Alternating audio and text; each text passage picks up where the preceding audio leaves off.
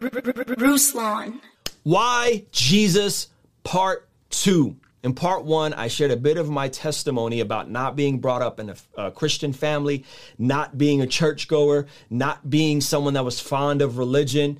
At a young age, I actually identified as atheist, and I want to share Part 2 with you guys, going through the same passage in Philippians regarding why I surrendered my life to Jesus, the benefits of it, and the things that people often overlook. But before we get into that, guys, my name is Ruslan. We have a free How to Study the Bible course.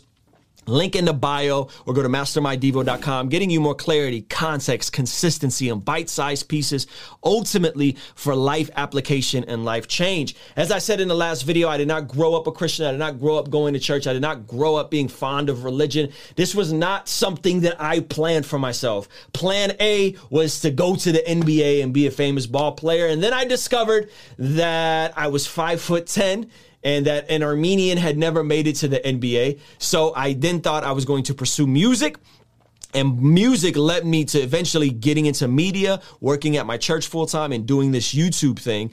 And so a lot of folks don't know some of these backstories of my testimony, but I wanted to just break down why I surrendered my life to Jesus. And at Part 1, I talked about how Jesus comes and lives the life we couldn't live, dies the death that we should have died on the cross in our place, and gives us another way. While the world, while self-help, while other religions tell you you got to do better, these are all the things you're not doing right. This is how you work your way up to heaven. This is how you become a better person. Jesus says, look, you're not a good person. You can't do better, good enough to get to God. So I'm going to do it for you. I'm going to live the life you couldn't live. I'm going to die the death you should have died. I'm going to keep the law perfectly, and I'm going to create a new pathway for you to have a relationship with Jesus, with God through Jesus. And if you surrender your life to God, you're born again, repentance is a part of the process, you will get to spend eternity in heaven in the afterlife. That is good news. Now, Part 2 of that is what we're going to get into today. Part 2 of that is experiencing a piece of heaven on earth. See, the thing that makes Jesus unique is that it's not just about works-based efforts to get to heaven, that it's actually about being saved by grace through faith. Grace meaning it's a gift. You didn't do anything to deserve it. There's no good guys and bad guys. There's just Jesus and us. There's just divinity and humanity, right? And divinity decides to step in and do something about humanity's shortcomings and deal with the issue of sin, which no other religious figure does. And it creates a pathway for us to experience a piece of heaven on this side of earth. What am I talking about? I'm talking about the process of sanctification. I'm talking about the process of being more aligned with the Spirit of God in your life and finding that freedom and finding that process to walk with Jesus in your day to day. And so we're going to go back to Philippians chapter 2, which says, the first part of this was talking about how we need to have the same attitude as Jesus, who was equal with God, but submitted himself and humbled himself, right? And so the second part of this is the part that I want to get into today. So this is Philippians, okay? Philippians chapter 2, verse 12. Therefore, my dear friends, as you have always obeyed, not only in my presence, but now much more in my absence, continue to work out your salvation with fear and trembling. For it is God who works in you to will and act in order to fulfill his good purpose. So check this out. So he says, listen, my dear friends, you've obeyed this in my presence, obey this when I'm not around. It's the Apostle Paul writing to the church in Philippi. And he says, continue to what? Work out your salvation with fear and trembling. Okay, so there's some work that's going to come along with this. Okay, there's some work that's going to come along with this. Right? And I pulled up Got Questions, one of my favorite websites, one of my favorite resources for stuff like this. And this is what they said about this. The sense in which we are to work out our salvation in fear and trembling is twofold. First, the Greek word rendered workout means to continually work to bring something to completion or fruition. To continually work to bring something to completion or fruition. We do this by actively pursuing obedience in the process of sanctification. This is what we're going to talk about today, sanctification, which Paul explains further in the next chapter of Philippians. He describes himself as straining and pressing on toward the goal of Christ-likeness, right? That's in Philippians chapter 3. The trembling here, he experiences is the attitude Christians are to have in pursuing this goal, a healthy fear of offending God through disobedience, and in awe and respect for his majesty and holiness. So this isn't just about being afraid of God, like you're afraid of scary movies. This is about having a reverence for God. Obedience and submission to God we revere and respect is our reasonable service and brings us great joy.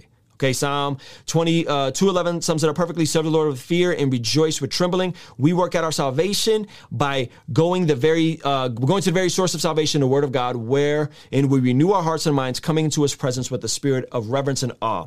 So when we're talking about a reverence for God, when we're talking about work out your salvation with fear and trembling, it's about having a reverence for God. It's about having a respect for God. It's about doing the things that come along with someone that is now an heir to the throne. Your life being transformed from the inside out. Okay? See, religion is from the outside in. We got all these rules for you. Now, you got to keep them or you're not in. Relationship with God, being born again, being transformed is from the inside out. God regenerates you. God gives you salvation by grace through faith. Okay? It is by grace through faith that no man should boast, according to Ephesians 2. Okay. And then the overflow of that is now the outside looks different. Your life will look different. Okay. That doesn't mean that the thief on the cross that surrendered his life to Jesus had to do anything else. No, Jesus declared him to spend eternity with him in the afterlife. He didn't have to do anything else. He was just saved because of Jesus. Okay. That doesn't mean that person who's on his deathbed that just surrenders their life, you don't have to do anything else. It's done for you. Okay. But the vast majority of us that aren't the thief on the cross and aren't the person on their deathbed will exhibit this fear and trembling in this process known as sanctification. Justification is Jesus dying on the cross for you, declaring you just. You're justified because of the grace of God. It's all grace. Okay? Sanctification is when we then begin to cooperate with the Holy Spirit. Jesus gives you a new heart. You're born again. You have new desires. You have a transformative experience. You are not the same person anymore. The things you used to hate, now you love. The things you used to love, now you hate. Church, God, I used to hate. All of a sudden, I love God. I love reading the Bible. I love church. I love worship. The things that I used to love, my sinful nature, the things that I used to love, just giving into my flesh, I now hate. I don't like these things. Sanctification is the process of cooperating with the Spirit of God. And so check this out. It says, continue to work out your salvation with fear and trembling. Okay. So you're working out your salvation with fear and trembling, but check out the verse right after this. What does it say? Verse 13, for it is God who works in you to will and to act in order to fulfill his good purpose. We have a responsibility to work out our salvation with fear and trembling. However, it is God who works in you to will and to act in order to fulfill his good purpose. One of my favorite books that I've ever read is a book called The Disciplines of Grace by Jerry Bridges. It captures this entire concept of sanctification and cooperating with God so well that we are now going to cooperate with the Spirit of God in our lives, that we're not going to suppress the truth of God any longer, that we are now going to come alongside and start working it out. So now instead of it being an outside in thing, which is what religion and behavior modification is, we're going to go inside out. We're going to be transformed from the inside out. We're going to become new creatures, and then our life is going to look different because we're going to cooperate. When the Holy Spirit nudges on you, like he did on me, and I got saved and nobody told me that I couldn't sleep with my girlfriend anymore. Nobody said that to me. There was no youth leader that sat down. There was no pastor that did a sermon on it. Holy Spirit was just like, you gotta stop sleeping with your girlfriend, bro. That's a wrap. You don't act like this way anymore. And I rebelled and I fought and I didn't understand. But I knew. Light went off. I went from seeing everything with blinders on to the scales falling from my eyes, and the Holy Spirit started convicting me of things that I rejoiced in and I thought were great.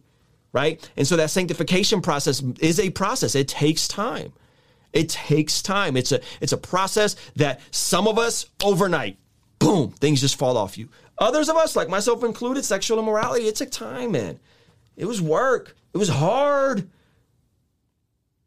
I continued dabbling in things I had no business dabbling in.